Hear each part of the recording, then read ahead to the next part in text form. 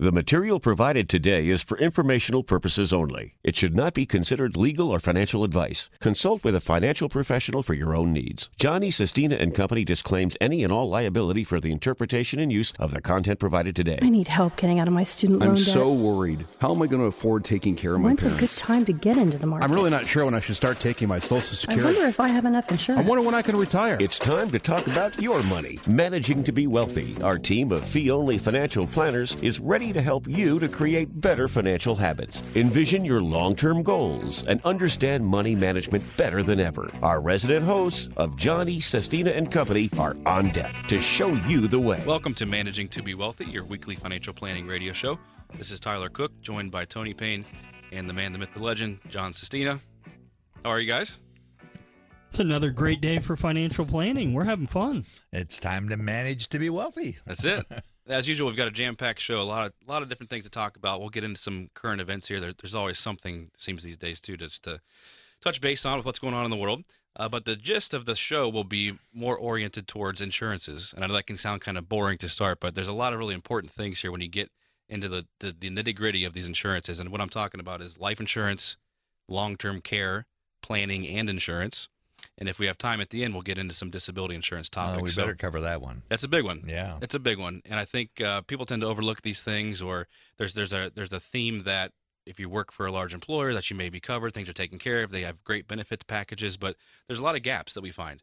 And so we're going to dive into that and talk about some tips and things you should be looking at in terms of what types of insurance are appropriate for you, because the other side of what we've seen, and John, you've seen this since the 70s, but over the years, a lot of investment products are now commingled with insurance products. And it's created a lot of confusion for the consumer. And so now our job is to filter through a lot of that fluff and legalese and really get down to brass tacks about what actually is important, right, in terms of the definitions and what you're actually buying. Because in the insurance world, people are often sold the product versus them purchasing the product. So we'll get into a lot of tips and some guides and some things to be aware of with insurance. So before that, let's just talk about what's going on in the world. There's nothing going on, right? No, nothing happening. I didn't notice anything. Did you? No, it's a lot going on. And I think from that perspective, too, there's a lot of things that are moving the needle in terms of headlines. And we'll go through a few of these things, but I want to encourage everybody to keep perspective in mind as we're talking through this, right? Think long term, but we like to talk about current events because it is relevant. It does get the headlines, and specifically with the U.S. economy, what's going on in Russia and Ukraine, how that impacts global trade, what's going on in China. I mean, there's so many different things, what's happening in real estate. So starting with the first one, and it's a question we're getting a lot, guys, is are we in a recession? So, John, let me start with you. Are we in a recession? Let's see. What's the definition of a recession? The textbook definition is two quarters, consecutive quarters of negative GDP. And the first quarter this year was? -1 something. And the one we're in is? I think it's, well, we just passed, but I think it is negative. Yes, it's negative. So I would say, yes, we're in a recession. So that's interesting because that's my perspective as well, right? I think we're already in it, right? But we're waiting for the stats to come out in August to actually officially say that. But when you look at some commentary, some from large companies out there, Vanguard being one in particular that does a lot of different things on economic market updates and things like that, their probability of recession is still maybe a little more optimistic, I think, than what maybe I feel personally. But they're saying in the next 12 months that the U.S., there's a 25% chance in the next 12 months of a recession, and in the next 24 months, a 65% chance. Now, the word next is important, right? Because this publication came out about a week ago, early July. And so the word next could be like the next day, right? Right. There's a little buffer for their analysis. But, it's just what we see, the people we talk to, clients all over the country, I just can't help but think we're already in the recession. Well, you go to the grocery store, you're in a recession. Forget the gas tank. But just anything at the grocery, it costs you a fortune today. Yeah. It's, there's a lot of tout right now about prices coming down right on the pump, but it's still double what it was this time last year? Yeah, it's $2 more than it was when he took presidency. Yeah, so there's a lot of headwinds too, and what the Fed's doing. Probably next week, another rate hike coming, Tony. What do you think there, Mr. Professor? We'll have more coming after that too, probably.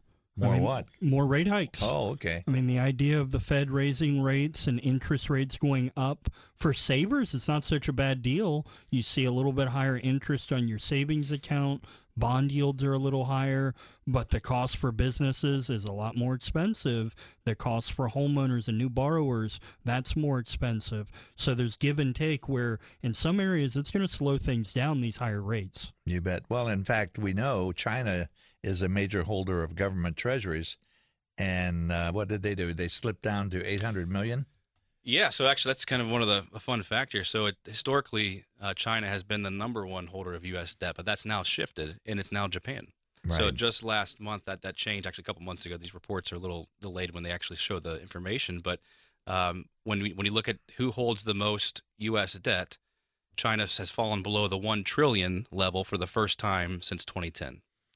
So they typically held right around that. Now it's 980 billion, John. So people say, well, isn't that good that China doesn't own as many bonds? The answer is, well, yeah. But the problem is now the Treasury or anyone who wants to try to sell one probably can't sell it at the price you hoped you would be able to sell it. Because the rates are going up. That's right. That's right. Yep. I was surprised. I did not know. You probably knew this, Mr. Payne, but that Japan was next in line there. They're good friends, good allies, Right. good friends, good trading partners, and yes, very stable, developed economy. I mean, John, I don't know if this is me going down conspiracy lane or not, but you see how Russia was isolated on global financial markets. I mean, some would say China's diversifying away from the U.S., so if something ever were to happen, they're less dependent upon us paying them back. Because obviously, if we went into conflict, we're not going to pay those bonds, and it's not going to break the bond covenants. So it's interesting they may be planning ahead and just diversifying more.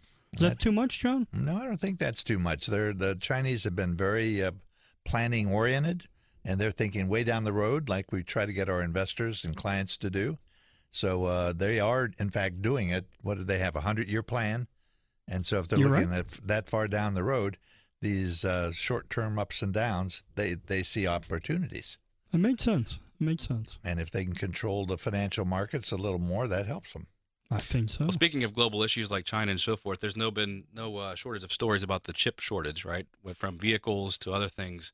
And some recent updates, too, there is that the global chip shortage is not anywhere near to being... No, we're not going complete. to Las Vegas, Tyler. Not those chips. Not the semiconductors. That's it. Oh, okay. The little things in your phone. Your and, phone to you know, your car to your the- appliances. Yeah, all over the place, Nice right? try So there, The things no one can get, you mean? correct, yes. And that shortage doesn't seem to be coming to a slowdown anytime soon. Right. Usually when we think about commodities and a commodity supply shortage, we're thinking about grain or flour, something like that. I mean, now we're talking about commodities like krypton and neon. And when you look at the supply chain, these raw ingredients, they're there in the chips. And the places they come out of, Russia, Ukraine, well, supplies have slowed down. I mean, this one makes a lot of sense, actually. Right. You can't get the raw ingredients. It's going to be hard to produce at the factory. I mean, it's hard to look at the images of what's happened to Ukraine and believe there's any place they can have any industry. We know Right. that their ports are jammed up because we won't send or get a national security, what's it called, where we can put ships down there and run it through channels so that stuff can come out. But if they can't grow the wheat because the field is all bombed, Yeah, it's hard to export the... there goes my whole wheat bread. Right. And that may not affect us, but the developed world especially. I mean, what you're saying, John, really matters. Yes.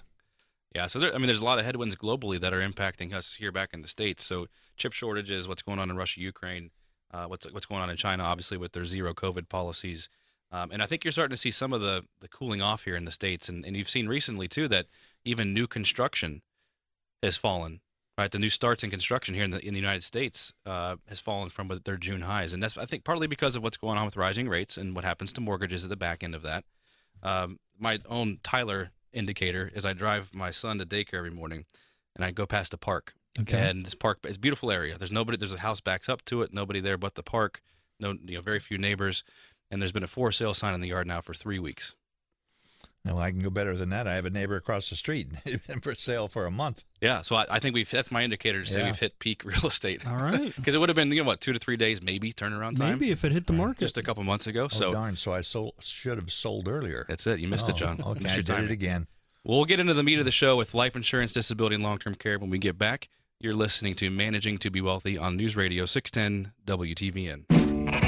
You're listening to Managing to Be Wealthy with fee-only financial planners of Johnny, Sestina, and Company. If you're looking for the latest stock tip or how to time the market, you've come to the wrong place. If you want help navigating all the moving pieces of what makes a financial plan successful, tune in and take notes. Welcome back to Managing to Be Wealthy. This is Tyler Cook, Tony Payne, and John Sestina with you today. So we'll get right into the meat of the discussion today, guys, on the insurance topics, and we'll start with I think one that's pretty easy to understand from an overall perspective, which is life insurance, right? It's either you're here or you're not, right? As far as payments in terms of what type of policy you would buy, but there's a lot of specifics and a lot of nuances that go in with this decision about insurance and life insurance and what type you need. We won't get too much into the different types today, but more about how do you evaluate whether or not you need it, because I think there's a lot of confusion about, first of all, do I need it? Second of all, how much? But there's some tough conversations that have to happen, and I think if for any married couple or in that scenario where you're trying to think of what life might be like if it's just one of you here, first of all, nobody wants to talk about that, right? Which is understandable, but that's half the battle, is just having that conversation. So in our case, we're talking about this at least annually with our group, but I think from that standpoint too, it's life changes in a blink of an eye, and we've all seen it personally. It does. And also just a quick little insert warning here. The life insurance seems straightforward, and it is. I mean, if you're dead, they pay, hopefully. But there are so many policies now that have contingencies. I mean, it's possible you can die and not qualify to get the receipts. Yeah. It used to be we'd talk about suicide, for example, and that was a big one. But there are still some others. And there's so much advertising for this stuff now. Please be aware of what you're buying. Great warning. Yep. Great headline there in terms of the specifics, because you can get lost in the weeds. And then I think emotions get involved, especially if there's somebody who's trying to sell you life insurance. And as I said earlier, you're not purchasing it, but you're being sold something.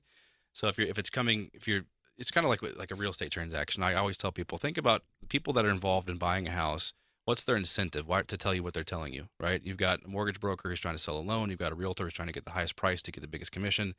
Kind of same idea you can apply to life insurance, right? So what's the person that you're talking to, what's their incentive? And if you're talking directly to perhaps a broker or an insurance agent or somebody that's talking to you about a product they have, most of the time they're trying to get the commission on the back end, right, Tony?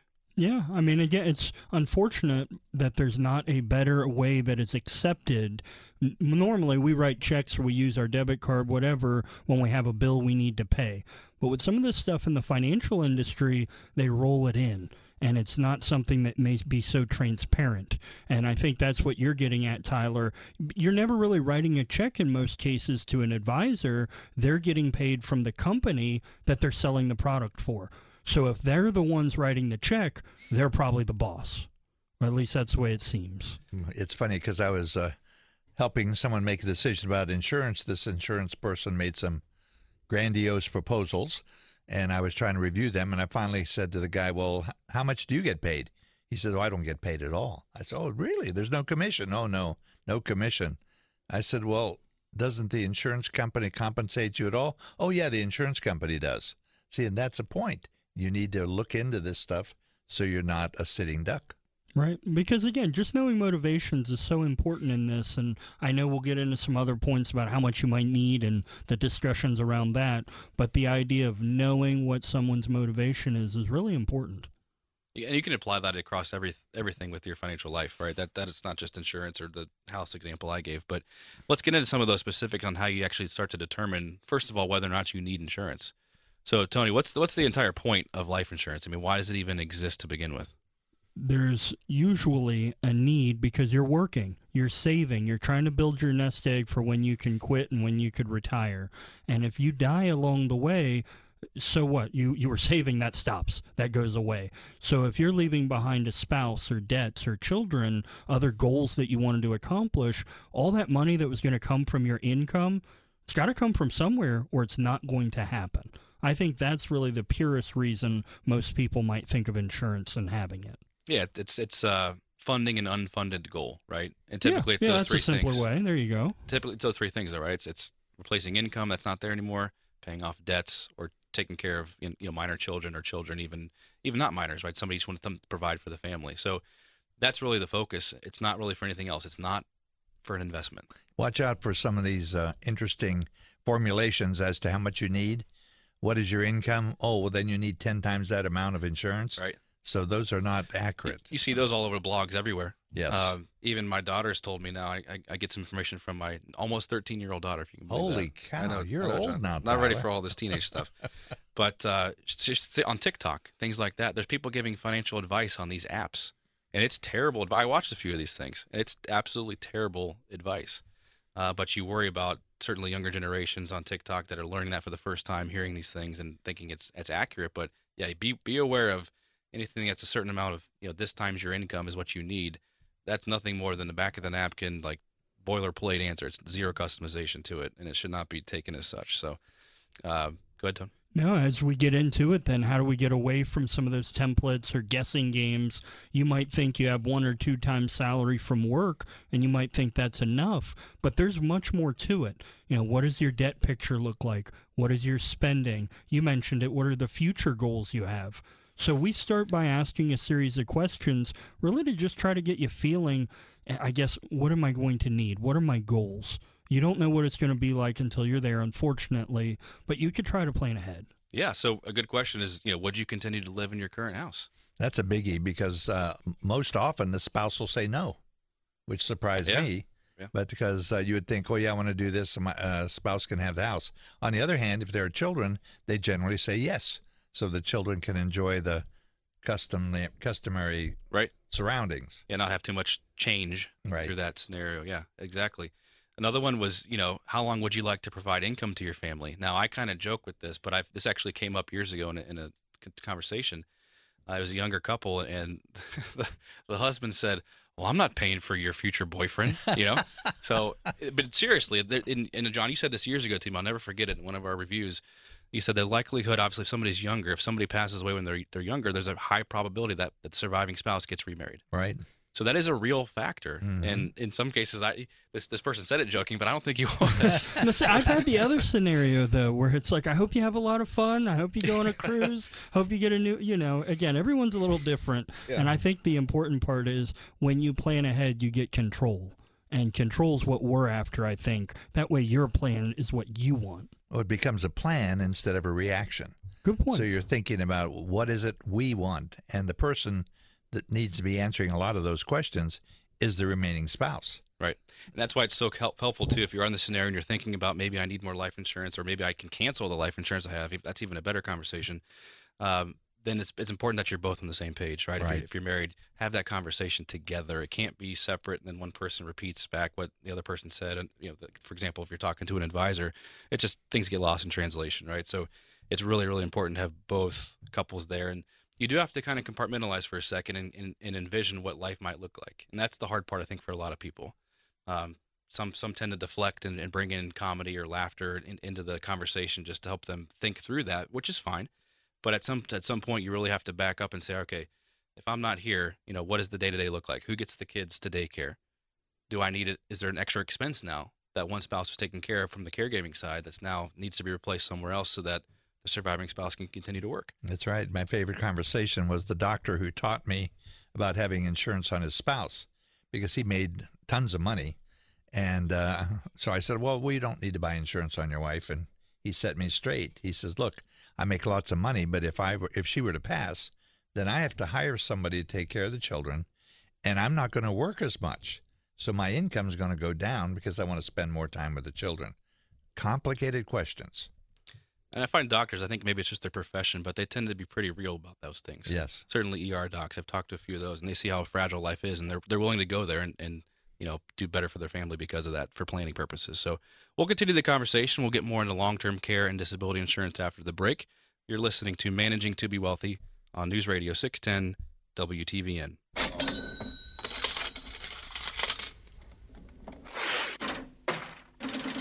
Welcome back to Managing to Be Wealthy. This is Tyler Cook, Tony Payne, and John Sestina. And be sure to check out our website. Go to managingtobewealthy.com. Again, managingtobewealthy.com. A lot of great content there. At the top right, click a button that says Take Action and fill out a complimentary questionnaire that will schedule a complimentary consultation with one of our certified financial planners to see if it makes sense to work together. And we do a lot of different things, Tony. It's funny. We look at this on a daily basis as far as just what we go through. And we do a segment on here called the mailbag sometimes about what's in our inboxes and the different things. It just truly amazes me. There's never a dull moment with what we see, and certainly with people reaching out to us and interested in our services. There's always something new. That's why I love what we do, because it's always refreshing, right? And you said that years ago, John. I'm looking at you right now. I can remember it. That's one of the reasons why I got into this all these years ago now. Tony, you've been here 20 years now? Yeah. Yep. Holy Yep, cow. aging I'm 18, right away. John. I'm right behind him. I thought I saw some gray hair. I Yeah, know, I can see it from over know. here. It's there. That's 2002. That's 2007 and 8. That's, there's a couple in there.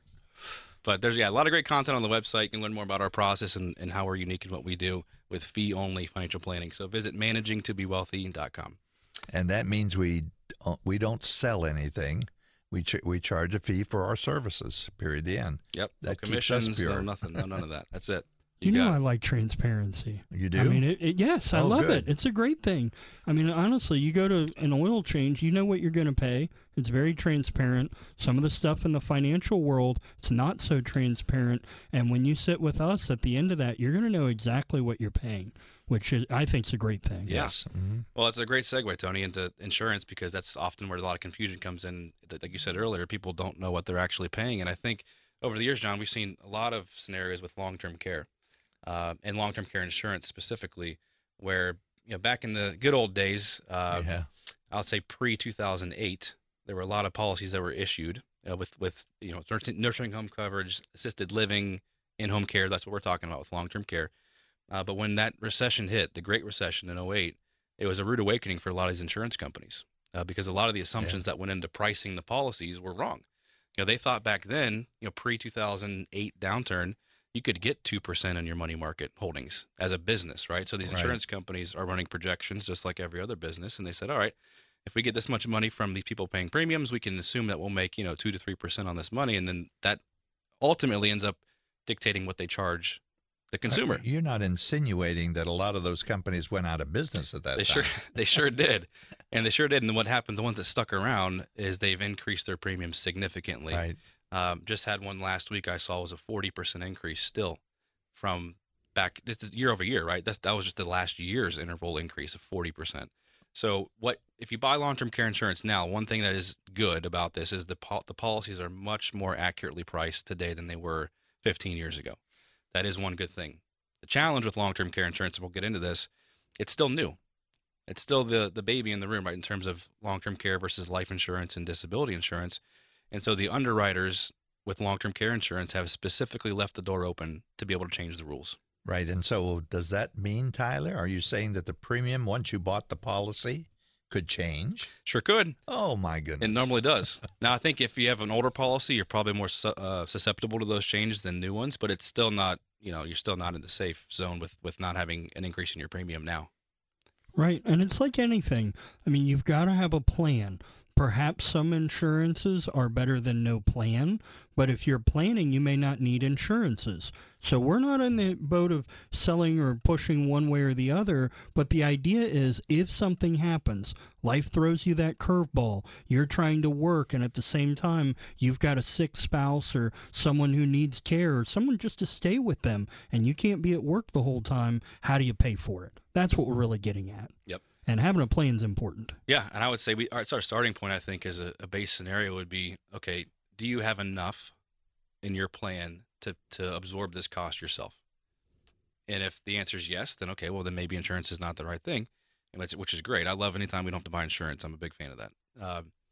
But if there's a gap or if there's other goals, somebody says, hey, you know what, I want to make sure I leave $1 million to the kids. And if I have this issue come up, very easily could be $1 million in cost just over 3 to 5 years for these long-term care facilities these days. So that would obviously eat into what the kids would inherit in my example. So that's a gap where insurance, you can kind of shift the risk from your own portfolio, your own savings to the insurance company, right? So that may be an option, but we always start, Tony, with the fact that let's see if you can do this on your own, right? Before we actually loop in an insurance policy.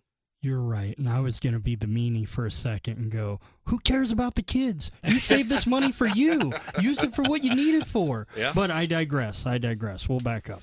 Yeah, well, it's relevant because people, I see it firsthand. I fight it every day, right? Try not to buy kids everything. But Steven's famous for saying, are the kids going to take care of you later, right? If you're doing all this now. are they going to be there to take care of you on the back end? So Sure. The As answer they is move, no. the answer is no, right? Right. They've moved states. They've had families of their own. They've Yeah. got parent-teacher conferences. They don't have time to take care of you. They barely visit you. Yeah. Right.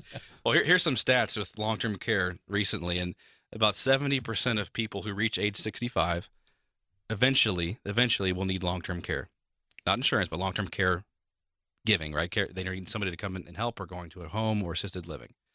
So a lot of the questions, that you look at the odds and play the odds, and that's what insurance is, right? Any type of insurance, you kind of play in the odds, what you're comfortable with. But I think what you're seeing too now, and I've seen this in my own family, is the burden that puts on the family members, right? So right now, and this is a recent study that showed this, 57% of primary caregivers and 42% of secondary caregivers report dipping into their own funds or retirement to pay for their family's needs. Yeah, but a lot of struggle for the family supporters. I mean, there are decisions like which one of us takes care of mom and dad, Right. and who's going to support the cost when we need to buy, a special bed to put in the living room because they need a hospital bed, and just 100,000 different questions that you don't think about and may or may not be covered by insurance. Excellent point. And I think too that the stress, I know a lot of people in this scenario too, and they'll never let you see it, right, of what's going on, but it's there. And you just hope in some scenarios people aren't dipping too far into those savings and jeopardizing their own retirement and their own futures with what they're trying to do with what's right in front of them, which is obviously taking care of somebody. So, when you talk about this, so how do you pay for the cost, right? So people are paying it out of their own pocket. Let's talk about the insurance for a moment. Age 57, that's the average age when somebody buys a long-term care policy. I'm too late. You're gone. You're past the date, 57. Yep.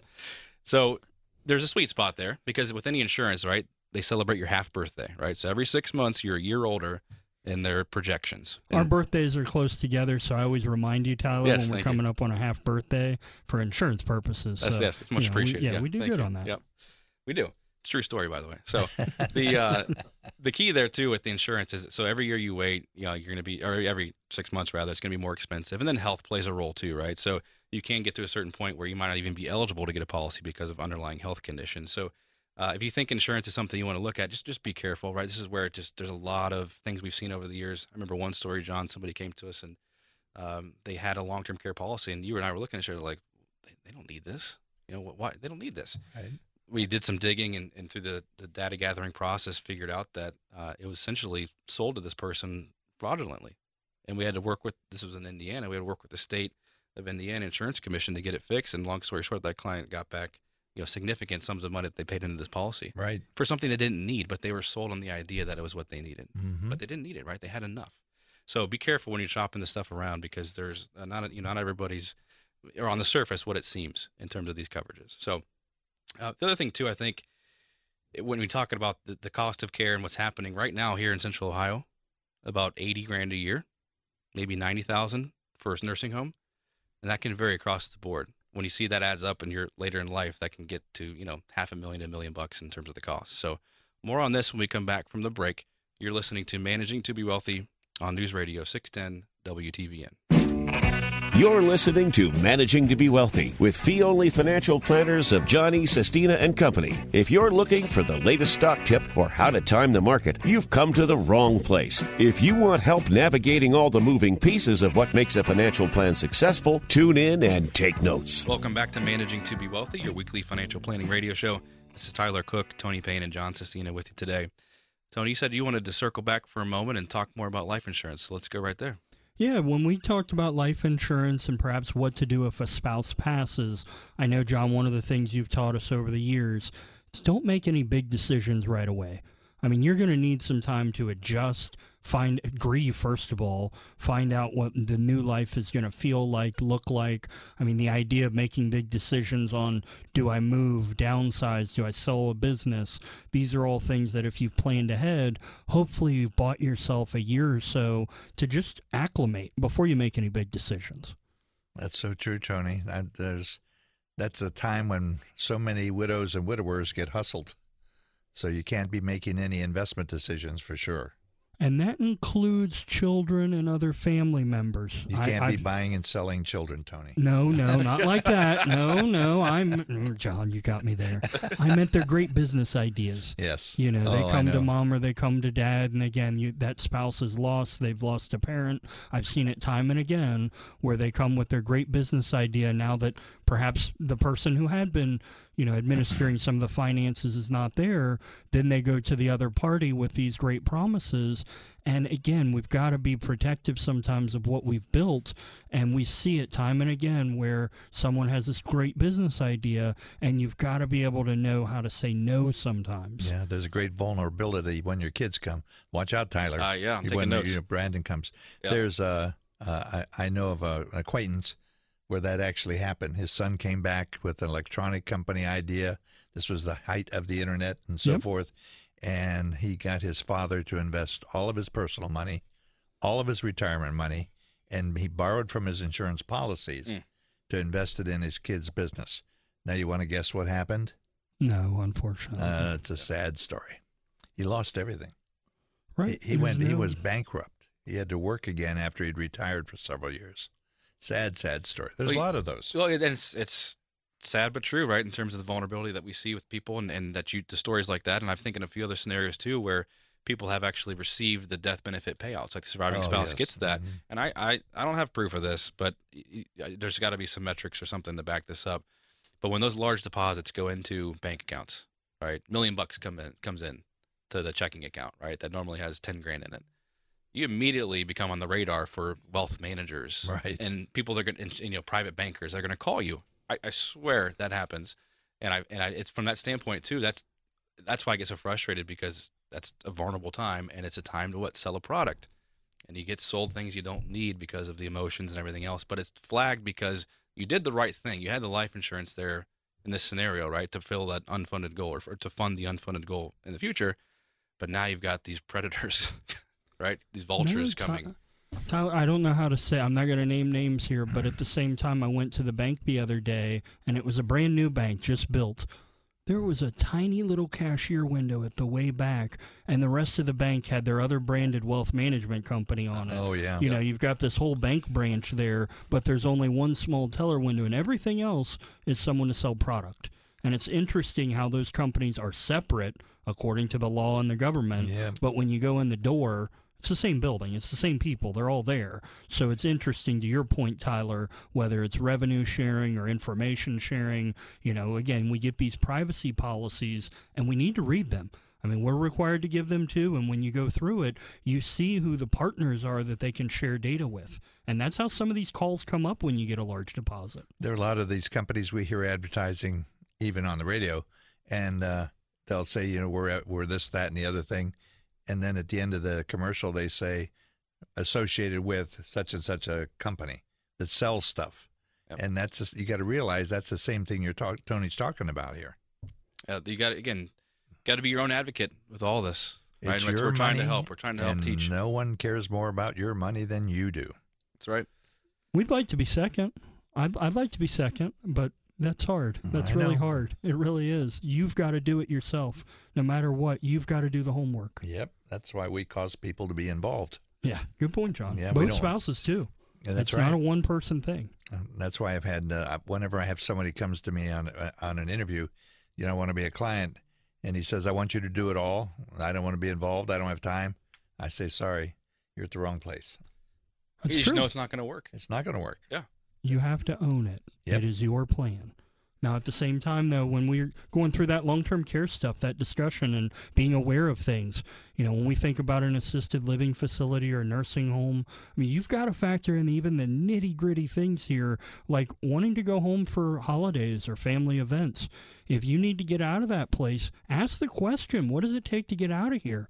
There are times where you either have to pay a really large fee to pay for the ambulance and the medical person to go with you, or they just won't let you out. They'll say, no, we were entrusted with your care. We can't safely guarantee you can go to Chuck E. Cheese, which is absurd, but that's the way it works. No, so you've right. got to be aware before you make these big decisions, what could be the consequences. Yeah. That's why we like freedom, control. That's why when Bobby and I were looking at these various nursing homes, and one of them at least would not allow the people to leave to go across the street to a restaurant. Okay. Okay? I mean, there's such restrictions that'll blow your mind. Or if you're out of there because you have an illness, you had to go see a specialist, and you're out for, say, a week, then you lose your bedtime. And so that disturbs all that other. I was talking to somebody recently who lives in one of those continuing retirement care communities, and because of COVID, shocker, right? Can't find workers. And so they're down about 30 to 40 staff members. And it's not just, people in the cafeteria and doing that type of stuff. Right. It's actual nurses and people that are providing the care. So again, if you're looking at one of those continuing care communities as a source or a way to plan for long-term care, which certainly they're popping up all over here, right? They're all across the country. So it's becoming more popular.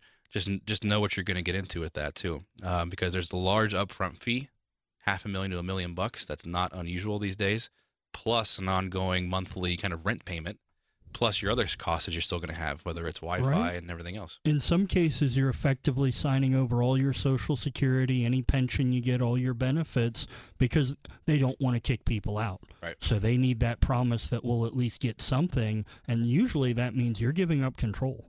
Yeah, there's a few companies I've seen that have refund options, right? So there are some options where you can get some of your money back, but I think it'd be pretty rare to get the full amount back. Well, even when based you're in the upon facility, you have to be careful. What is your food options? Right. So they Right. serve 3 meals a day. If you do not attend, you don't get it. You get no refund, and you can't accumulate it. So Yep. can I have 2 desserts on my lunch today because I didn't have breakfast? No, you can't do that. Right. It's crazy. You got to pay attention.